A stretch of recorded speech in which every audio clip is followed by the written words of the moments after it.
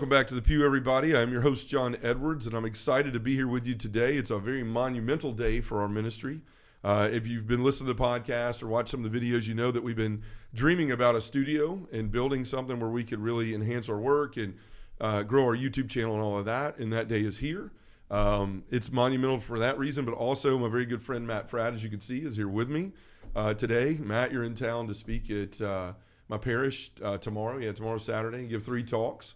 And I'm so excited for you to be here, man. And for this studio to be done like the day before you got here with help from your friend Neil that works with you is just been a pleasure, and excited to have you here. Thank you. Yeah, it looks really beautiful. You and Neil did a great job. And this table's fantastic. Where did you get this table from? Thank you. Overstock.com. Okay. Overstock.com. Yeah, Overstock.com. Apparently they had plenty of them. That's why I was overstocked, I guess. It looks great. But no, I appreciate it. So, yeah, for a long time, Matt, I've watched what you do and admired it, as so many people do.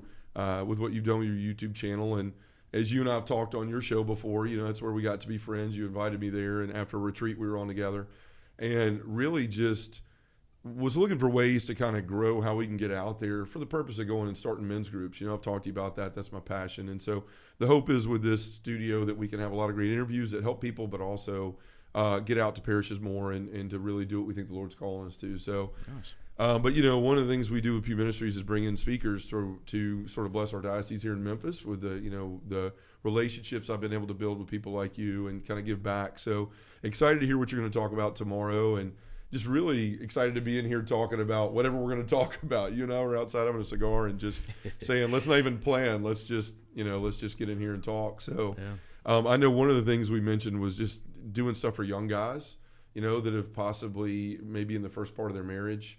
And how you and I were kind of reminiscing and looking outside about what would we do differently, like looking back at where we are in marriage. Last night we figured out that we're both have been married about the same time, 15, 16 years. So I guess we can start there and just jump into it. Well, first of all, when did you realize you weren't a young guy? Oh, man. Has that occurred to you? Yeah. When was that, and what was that like? Man, probably 2 or 3 years ago, when I started dressing the same as I did when I was 20, and people were like, you need to be different, you're older now. Who said that? Just a friend of mine was like, man, you need to really quit the baggy cargo shorts and all that other stuff. You're kind of like that dad that's still Put the trying to hold skateboard on to away. Right. I don't know what the camera can see, but I have baggy cargo shorts on now, so apparently I didn't listen to that advice. So.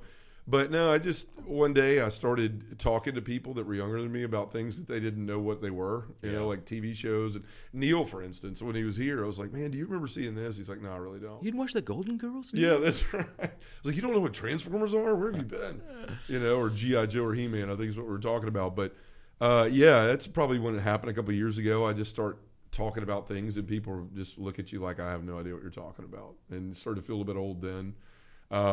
And then your body, right? You start to you're trying to do the things you once did, and you're crazy tired of doing the same things you once did. So that's what really hit me. I was at CrossFit. I don't do that much. I don't do it anymore. I do other things. But yeah, somebody said to me, "How old are you?" And I said 37, and they said 57. I said no, 37. Yeah, and they said, I was going to say, you look great for 57. Yeah. You look younger for really. That's it. That's it. Yeah, that, and then I was working in Steubenville and encountering a lot of young adults there and university students. You just start to realize, wow, they're young. Yeah. Which means I'm old, which I'm glad about. I'm glad. Did you ever? We're way cooler than younger people. We've been here way longer than them. Yeah. But I was saying goodbye to a couple of these female students at the coffee shop recently, and I said, all right, bye, girls. And I went, wow, I just call them girls. And I meant it. And they're like 22, Yeah. I remember, too, like when I was a kid in middle school, it seemed like all the older kids looked like adults to me. Like there were kids in 9th grade that had full-fledged beards, and now I look at, my son's in 6th grade. And I go, look, and they look so young.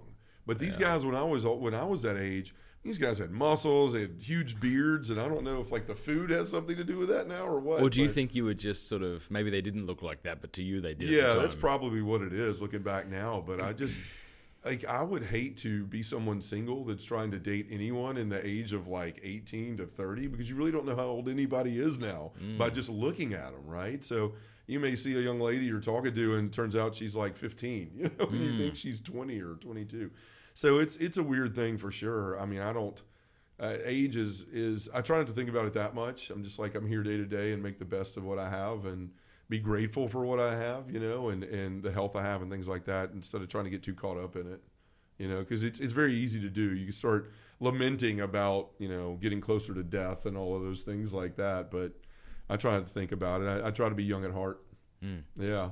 But no, to your point about we were talking about young people outside and just marriage, and obviously, we were talking about maybe giving advice a little bit to people from things we've learned. And I would start off by saying, like, I really wish I hadn't done coke behind my wife's back. That was probably what I should start with, guys out there, if that's something that you're even contemplating, I would just, step number one, avoid that. You have an easier road in your marriage. Well, I suppose there's like two different things we could talk about. Like, what advice would you give to yourself regarding marriage? If you could go back, sit down, it'd be an interesting conversation. You'd be chatting with like a slightly fatter version of myself, not you. I mean, me, just a slightly older, receding hairline. Like, who are you? Why do you look kind of like me, but more tired? And what advice would you give yourself on your marriage day? Yeah. I think the first thing I would say is realize how selfish you are. That's whenever I give a marriage talk or somebody's asking me about that, they'll say, well, or they'll come up and say, I'm fixing to get married, and is there anything I should know? And the first thing I think is like, yes, there's a lot you should know, but the first thing I would say is just start to understand before you even take your vows how selfish you are.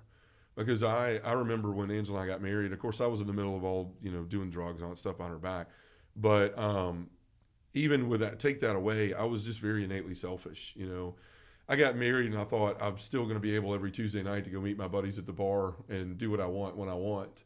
And I remember I was doing that for a while, maybe a couple months after I got married. And eventually, I was leaving one night. She's like, where are you going? I said, oh, I'm going up to, Doc Watson's or whatever the place was called. And I'm going to meet the guys and play some shuffleboard, have some beers, throw some darts. And she's like, yeah, when are you going to quit doing that? Like, right, we're married now and I want to spend time with you. And I was like, well, why? Like, you're going to make me stop doing things I want to do, right? Like, I've enjoyed this and this is my time. And how old were you when you got married? Man, I was, when I got married, I was 26, so, but my life had always been about me, we've talked about that on your show, and it was my money and my stuff and my job. And I was just kind of infatuated with what I wanted when I wanted, sort of like an addict does. But I think that there's an innate selfishness in us all. And you realize it pretty quickly after you get married when there's like another person here that I really need to be more concerned with than myself. And so if you're not prepared for that, it can cause a lot of problems early on in your marriage when you're just constantly still kind of self-seeking instead of wishing to be a gift for the other. I think for me, the first thing that came to mind is you can only hear what you can hear, Yeah. It's like there's a part on your back that you'll never see because of your current vantage point. And there's a part of our personalities that we seem oblivious to. Yeah. And we need to be open to the advice of other people who see what we don't see. And that's a difficult thing to do, So I think even if I went back and gave myself the best possible advice, at the end of the day, I still have to experience what I was going to experience and learn through experience, Yeah. I suppose maybe one thing I would ask younger Matt Frey, I married when I was 22. I think I would have said, are there any men that you respect whose advice you would listen to even if it contradicted your own intuitions about things? Who are those people? And are they people that you could contact now and ask them, could I call you from time to time and run things by you? Yeah. Because I got men in my life now who I would call and I'll run things by, and they'll say things like, "Yeah, you're kind of being selfish," or they'll say some variation of that, and I can listen to them because I know they love me and they have my best in mind. Yeah. No, that makes a lot of sense. That's a really good point because I have people in my life now too that'll call me out about things. And I think another thing I would say to myself is, you don't understand how deeply those lies of pornography have seeped into your heart and brain. You think you do, but you don't. Yeah. So you're really going to need some help with that. It's not enough to just not look at it or to have stretches of time that are significant that you don't look at it. It's, and so I think I would have got some help with that because I think that most men don't realize that pornography is a deep lie that has kind of really gotten in and messed with us in ways we don't understand. I think a lot of Catholic men intellectually assent to the fact that, okay, pornography is a lie, that's not real, that's objectively sinful, it objectifies women, yada yada. But just acknowledging that's like the beginning of the beginning of the beginning. Yeah. And I think a lot of men kind of acknowledge the objective sinfulness of pornography and hope that recognition will get them through. But I was thinking the other day, and I'm trying to formulate this more. Like if you I don't know, like I've heard someone say pornography is the greatest teacher. The only problem is everything it says is a lie. Wow. Like you think about the fact that you're climaxing to a lie, and how deeply that therefore embeds the lie. I was trying to think, like, if I thought, I'm just picking a random object, if I thought this cup was supposed to do something other than it did, like if I could somehow be convinced that this cup is, I don't know, like a knife, and it's meant to cut things, and that's what I've been taught my entire life, and I'd come to hold that belief. If I was trying to use this to cut things, I'd get really frustrated with it and with myself. And I think pornography lies to us, man, about what women are. Yeah. And then we kind of go into marriage thinking that women should do that thing, and then we get really frustrated. Yeah. But they aren't that thing. You've actually been lied to, and you've believed that lie to such a degree that it's difficult to untangle. Yeah. Because in a way, this could probably cut something, I guess, if it was soft enough and if I pressed it the right way, it would, broke it. It might break, exactly, yeah. And similarly, women are sexual beings with sexual desires, and so there's a sense in which there's true, but it takes that like one aspect of a woman and magnifies it to be 100%. Mm-hmm. But I was thinking, like, if you had, is it okay that I speak this openly about sex on your show? Please, man. If you had a... Nobody listens, it's okay. I'm just kidding. if you got married and then had sex, let's say, for 2 hours every single day, which is, nobody does that. Yeah. That would still be an infinitesimal, I can't pronounce that word, amount of time in regards to the rest of the day. Sure. And no one's having sex that much. So it's like sex is very important, but it's this like really small part of your marriage, actually. And it's you've been lied to about. So I guess I would go to myself and say, like, you need therapy. Yeah. Yeah. You need to really you need to deal with these things. And the way that you kind of get angry about things. No need to be embarrassed about that, but you're going to need some help here, and the sooner you get on that, the better. I think I would have said. I think it's a great point. I mean, that's something I would go back and say to myself too. Is you need greater introspection. There's such a proclivity in all of us to blame other things and our surroundings and other people for our issues. And I'm just now coming to that point in my life. We're talking last night, and I was sharing with you about some help Dr. Bob Schutz has given me about father wounds I had, and I look back after that session with him, and I look at how many relationships that I might have trashed or hurt because I never was enough for my father in my eyes. No matter what I did. I was sharing with Neil when he was here. There was a basketball game I had one time. My father was a really good basketball player, could have played in the NBA, but he got drafted in the Army. And, he always pushed me. He taught me how to play, but he never played with me, right? He showed me the fundamentals, and I always desired, like, come out here and, you're very critical, show me how to be better. But he was sort of like, no, put your head down, figure it out, do it, and all those things. And there was this one night where I had a game where I scored like 30-something points. It was the best game I ever had, rebounded the ball well, did everything well. And he would come to my games, he'd leave work, come to the games. And even though my mother was there, he would make me ride home with him. And that was generally, you did this wrong, this wrong, this wrong, this wrong. And then he would go back to work. And I remember this one night, I had this great game. And I was like, have you ever seen the cover of the 40-Year-Old Virgin with Steve Carell? Where he's like, I know of it. Like that on the cover. That's how it was when I got in the car. I was like, here's the night. I'm just smiling, waiting to receive this. Like, I'm going to hear what I've always wanted to hear. I love you. I'm proud of you. And I remember getting in the truck, and he had a bench seat in his truck, his old truck, and I looked over, and he was kind of putting a hat on. He's like, if you cut your hair like I told you to earlier in the week, and you weren't messing with it before that free throw, you wouldn't have missed it. I was crushed, right? Like, I was crushed. I was like, that's the best I had. I'll never be enough. And so I didn't realize, like, several things like that happened in my life, and until recently I had an incident with him and my sister, actually. and I took out my anger at my father on my sister. And my sister's a psychologist, so she basically called me out immediately, and she's like, you have dad issues and you need to deal with them.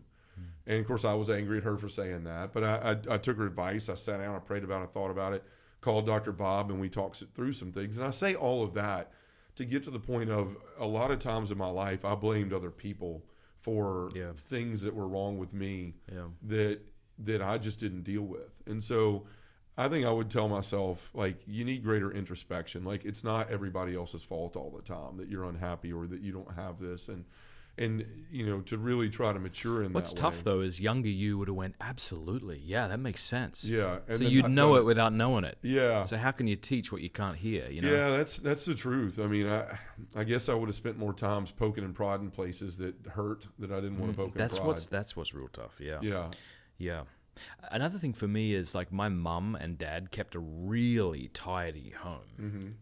You know, and we were constantly being barked at about touching the curtains and touching the walls and clean up after yourself. And there's a sense in which that's valuable. Sure. You know, you want to clean up after yourself and take care of your things. But it just felt, I now know that it was to the detriment, really, of our home life. And I think when we got married, realizing that my wife's not like that. I'm actually really glad she's not like that. But at the time, I found it really frustrating. Like, the house is a mess, you know, because my wife and I, we did the strength finders. Yeah. And the 35th strength of mine is like discipline. And her 34th is discipline. Like, we're just not disciplined people. We got lots of great things about us, but like those aren't them. And so just, I don't know. You kind of, I think, go into marriage, you both have expectations of how things are going to look.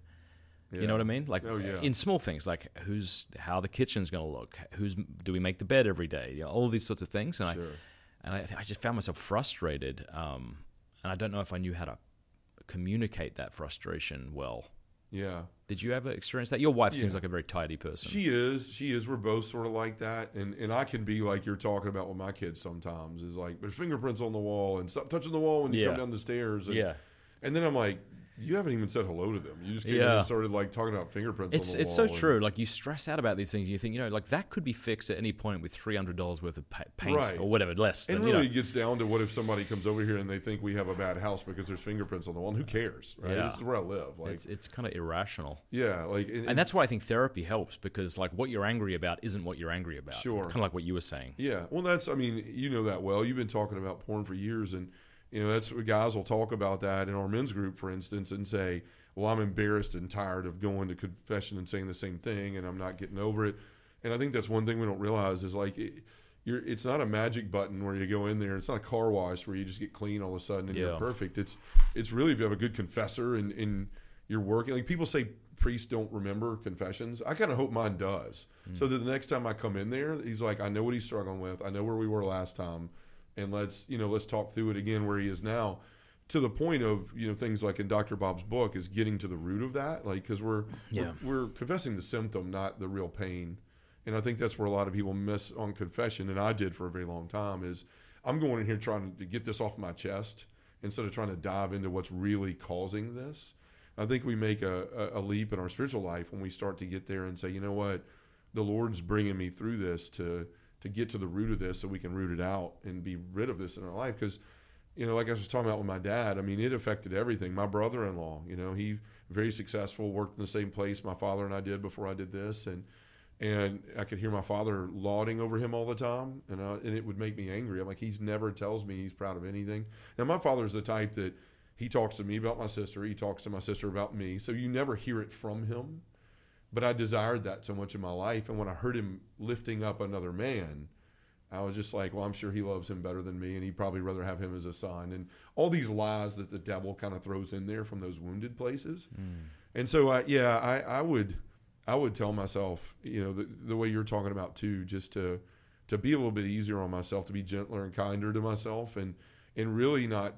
We have a tendency to just beat the heck out of ourselves when we make mistakes, which doesn't make us patient with others. It just makes us more aggravated and tense, doesn't it? Yeah, I can't tell you how many times I've bit Angela's head off, and you would think, gosh, after all she's done for me in my life and been with me, that like I would do everything in my power not to do that. We're human at the end of the day, but you're so right. Like, our own things that we're not willing to deal with, they're going to come out one way or another, and usually it's hurting other people. So, that's, I think we've got a shared point there. The other thing I would say too is I would spend a lot of time probably telling myself to really think about what's important to the other person. Because when you get married, like let's say you dated for 2 years, you know each other well. Your wife enough, or your future wife, to know, like, I love this woman differently than any other woman I might have been with dating or whatever, and there's something different, and I want this for the rest of my life.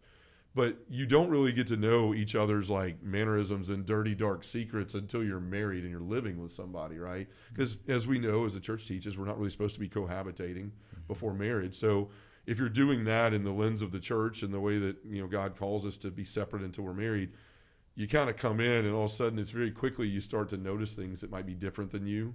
Like maybe you are the clean freak and they're not. And how do you deal with that in ways that aren't choking each other out every morning and you wake up about things? So I would go back and say, look, like, everybody is not you, and people are different, and you need to be tolerant of that instead of this is my way or the highway.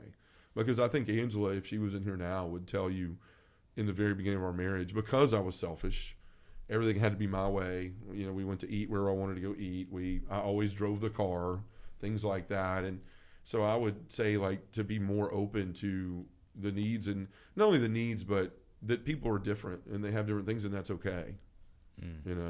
Yeah, I've been thinking a bit lately about how if we're not communicating, when we tell truths to each other, we're communicating. German philosopher Joseph Pieper says when we lie to each other, that this isn't an instance of communication, because rather than sharing reality with you, I'm withholding the reality that is your share. Yeah. And so he contrasts communication with manipulation. And so like sophistry or flattery, this is an instance of manipulation. Like I'm telling you something in order to make you do something. Yeah. And it's once you start to realize that, it's shocking how often we do that with each other. We may not even be aware that I'm saying something to make you do something. And one thing that my wife and I are dealing with right now is, I hate it when she picks up her phone while we're talking. I don't like it when I'm around her and she texts or she reads a text message or anything like this. So I can go about this in one of two ways. I think one way I've gone about it is like, could you just put your phone down? Like, could we be together? I say these things, that are kind of shaming, and even if I have a point, it's sort of like a little jarring, like, could we, and I'll even like physically turn her phone over because I just, but like that, even though there's truth in what I'm saying, it's manipulative because I'm telling her something to do something, Right. But I think what I should do, and what I think we need to do, maybe we have to have a date night when I get home, is say like, hey, I want to share with you like how that makes me feel. Sure. And I'm not going to do that to make you change how, you don't have to change anything, and really mean that. Like, what's the intention of my heart here? Because maybe I am saying I feel this way in order to make her do something, but rather to be like, I don't know where this comes from. Like, this is also something in me, like maybe I get frustrated because I feel like I'm not being seen or heard or loved by you. And so I need to look at that. I need to bring that to prayer. But I just want you to know that this is how I feel, and what do you think about that? Yeah.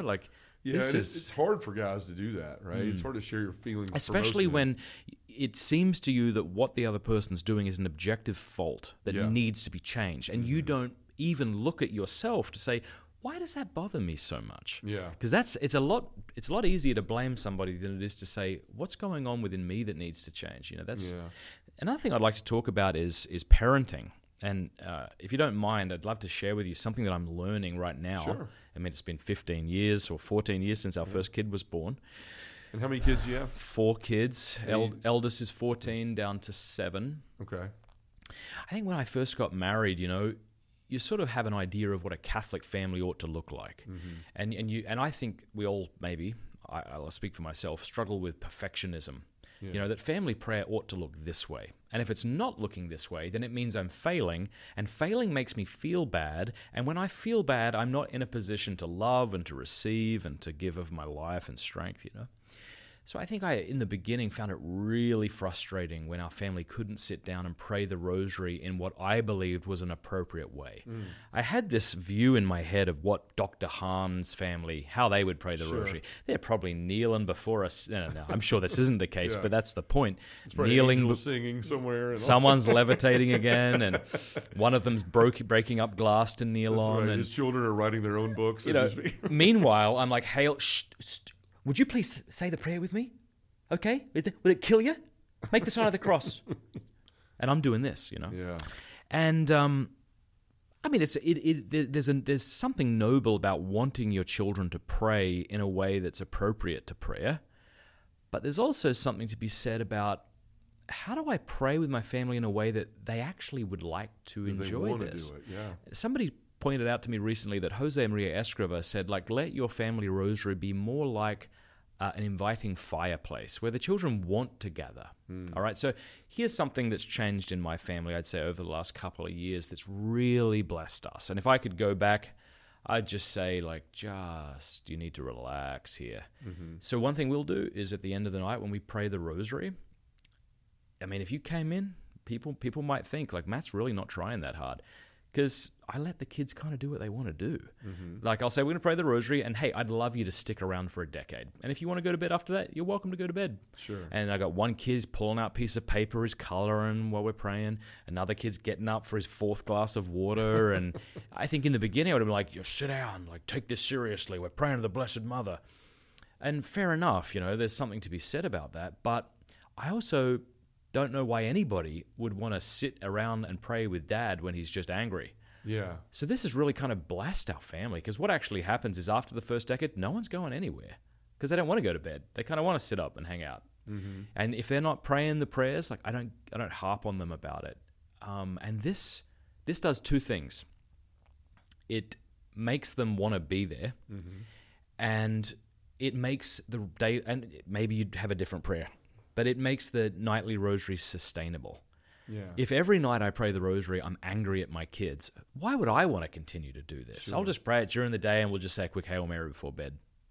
But if I'm just a lot calmer about it and offer those things up myself, so if my kid gets up for the fourth time or he's blowing his nose or he's whatever, no, this is something I can offer up, and this has just really changed my prayer life. So that's something I would. Now look, families have different temperaments as well. So my wife and I are pretty intense people. So we have pretty intense kids, and that's okay. You might have more of a phlegmatic temperament, and your kids might be a lot more docile than my kids are, and hey, good for you. So to take your family's temperament into account and just sort of don't let the perfect be the enemy of the good. That's a great way to say it. And also don't have zero-sum thinking. Is that the phrase, zero-sum, where you think, well, if we're not praying the rosary every night, we may as well never pray it at all. It's well, no, maybe you got a rosary in once a week, or maybe you did it once a month, and that's not nothing. Yeah. And so that's okay, and I'll just close on this line from Jordan Peterson. I always mention this because I found it really helpful. He says, what's something you can do that you would do that would make your life better? Right?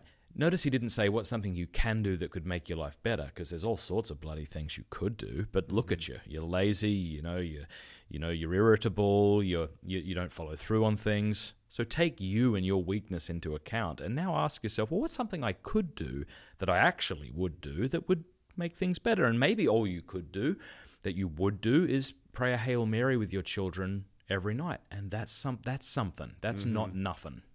No, that's awesome. I mean, that's great advice, and I think we all kind of fall prey to that, where you're comparing yourselves with other parents and styles and things, and I've always kind of looked at it like when we were younger, my parents were like, you're going to church and you're going to sit here and you're going to be quiet and you're going to have your tie on straight, and because we were Baptist and everybody dressed up and to the T's every weekend, and I just remember sometimes thinking like, man, I know we're here to worship God, but it seems like we're here to be on display, and so I felt sometimes just a resentment to having to go because of that, right? Like I'm being modeled here instead of like being able to go and just enjoy this and not worry about what other people are thinking, and you see that in Catholic churches a lot. That's why I love families that have like 6 kids and they're crawling all over the pews, and I'm sure they're embarrassed, and but they stay there and they're stalwart and they're like, these are just my kids. because the same family, and he probably knows who I'm talking about, has a kid that's probably not even 3. And while he's climbing the pew or whatever, he's sitting there with a rosary doing this like the incense, right? And so he's picking up on the things that are going on. And I think too often we can, to your point, we're so worried about like how we think something should be, and like God sitting there with some pad up there going, nope, they didn't say the rosary right, and they missed this prayer, and he didn't have it in the left hand, it's supposed to be in the left hand or whatever. And it's not like that. And so I share with men a lot too, that say like, I'm not joyful, I'm trying to serve the Lord and I don't find joy in it.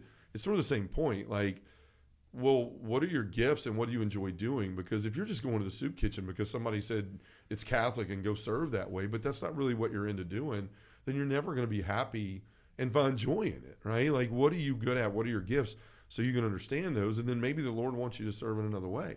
I remember when I first became really Catholic. I mean, I've been Catholic for 11 years, but I started actually living my faith. And there was a lady at a church one day, and she just asked me, she said, I don't see you have a rosary. I was sitting in the church praying. And I said, no, I don't have one with me. And she said, well, if you're not Catholic, if you don't pray the rosary every day. And I was like, man, I guess I'm not Catholic. So I decided, like, every night before I go to bed, I'm going to pray the rosary. Well, you know, it was 10 o'clock, and it was 9:55. I wanted to go to bed at 10. I'm like, I got to say that rosary. I'm not Catholic. Hail Mary, full of grace. Hail Mary, full of grace. Hail Mary, full of grace. And one night I just felt like I heard, you know, God out of my soul just say, put it down, right? If that's what this is, if you're just checking a box, and then you know, put it down. You're disrespecting my mother, basically, is what I kind of heard from Jesus. And so I thought, you know, maybe this isn't. I know we're supposed to pray the rosary every day. Well, maybe. And I'm not. We're not supposed to. Well, what Mary said at Fatima. Well, but see, this is a big beef of mine, and I know it upsets people. But sure, as Catholics, we should submit to what the church teaches authoritatively. We should also not demand uniformity where the church allows diversity of opinion or custom, right? So, sure. So that's the thing that this woman got wrong. Yes, the church encourages the rosary. Fair enough, and it's a virtuous thing to pray it. But the church actually hasn't said if you don't pray the rosary every day, you're doing something wrong. And I want to be obedient to the church. Sure. And we lay up these burdens upon people. Mm-hmm. You know, we find a devotion that means a lot to us, and then we demand that everybody else do it. Yeah. And Alphonsus de Liguori, in his Uniformity of God's Will, I think he begins by pointing this out. And we just got to stop doing that to people, because I don't want to demand something of others that the church hasn't demanded. I want to be faithful to the church, you know? Yeah. No, that's a great point. And it's just like with the way we try to parent our kids is, you know, we invite them into prayer every morning on the way to school. We hop in the truck and I'll just say, hey, you know, what are you thankful for? And then they'll start, you know, I'm thankful that, you know, I got to meet Mr. Matt Frad this week, or I'm thankful that, you know, I have clothes, or that God woke me up today. And then we'll finish with, okay, what do you want to pray for? And then it's just simply 5 minutes on the way to school, and they're like, well, I want to pray for, you know, people in Ukraine. Mm-hmm. Or I want to pray that our priests are taken care of. Or I want to pray for my friend that was made fun of yesterday. And it's just like, okay, they're getting it. And it's not forcing it. It's sort of like they're fighting over who wants to pray, right? And I think so many times we're so concerned about like how we look or how we feel, and it's so connected to, like, I feel like I'm a failing parent if my kids aren't praying on their own or initiating prayer and all these things. And I've just always had the experience, I don't want to do things that people are making me do. And our kids don't either, right? Mm-hmm. If they don't see pleasure in it, if they don't love to do it, if they don't enjoy it, then they're not going to do it. And this parent mindset of, I'm just going to browbeat them into like this routine, they may go through it, but they may hate you and it all the way through it because of it. This is interesting. I have been reading, I'm trying to say this in a way that doesn't sound pretentious, but I'm not sure if I can. I'm reading Aristotle's Nicomachean Ethics, and one thing he says there is, if you do the right thing but don't take pleasure in it, you're not a virtuous person. Oh, wow. How terrifying is that? Right? He says you're a continent person. So you got like virtuous, you do the right thing and you take pleasure in it. Continent, you do the right thing but it's a burden. Incontinent, you do the wrong thing and it's a burden. Vicious, you do the wrong thing and you take pleasure in it, right? Yeah. And what's difficult for us is that you just exactly what you're saying. You can make someone do the right things But if they're not disposed to it, if they don't take delight in it, that's not a virtuous action. Now, that doesn't mean we shouldn't force children to do things. We force them to go to school, or we force them to take their lessons. Clean their room. We force them to clean their room, and we try to explain why it's important, but we also take their weakness and their age into account. So, if I think that, a whole rosary is just way too much for my child, okay, well, let's pray a decade together, So it's like I'm forcing them, but I'm not overwhelming them. I think that's kind of what you mean too, right? Yeah, and the thing I always hated growing up was do as I say and not as I do, right? Like that was one of my most hated phrases. And it wasn't just like my father. It was other people in my life. They're like, you need to do this. And then you see them acting contrary to that. And we want to know, like, why don't our children want to do what we tell them? It's because they don't see you doing it, right? And so often we try to parent with that mindset of just, I'm going to do my thing, but you're going to do this because I told you to. I'm your parent, and da-da-da-da. And we wonder why they disobey or they rebel is because they don't see it lived out.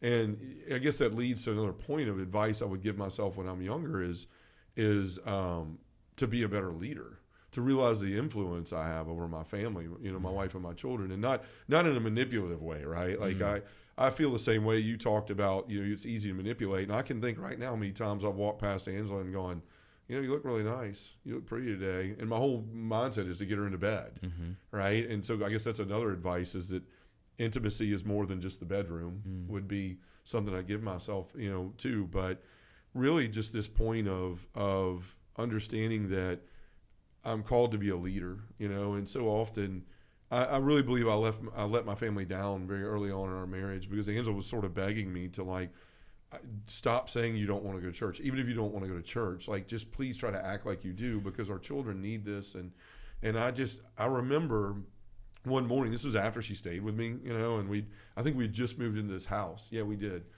And, I had started drinking a little bit again. And one night I had some buddies over and I had a lot to drink, a little more than I should have. And I felt bad the next morning. Well, she was already up, like breakfast made, dressed for church. The kids are coming downstairs, and she's like, "Are you going to get up and go to church?" And I said, "No, I don't think so today." It was a Sunday. And she was angry, and she walked out, and she said some choice things to me that I won't repeat on the air. She had every right to say. And I'll never forget the stairway comes down, like straight across from my master bedroom. And I was rolled over, had the blanket over my head, pillow over my face, and all of a sudden I heard Jacob kind of clawed down the stairs. He's got a gait I recognize when he comes down the stairs. And all of a sudden I heard, "Why do I have to go to church if Dad doesn't?" And I looked up, kind of peeked under the blanket, and she's sitting there trying to get a towel on him, and he's staring at me in a lump of covers.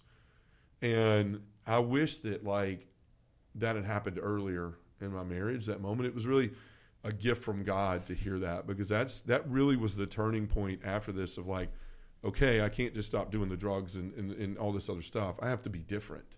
And if not, then my child is going to live the same way I've lived. Because we're their heroes.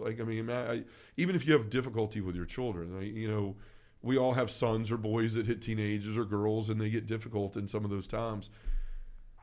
We have to realize, they look at us like they look at God in a lot of ways. And however we live or however we act, whether it's good or bad, they're going to deem as like my father or my mother did this, and so this is how I'm supposed to act. And so I would go back and say, I would really pay more attention to things. Like even asking my child to go hey, I'm feeling lazy, go get me a beer out of the fridge, right?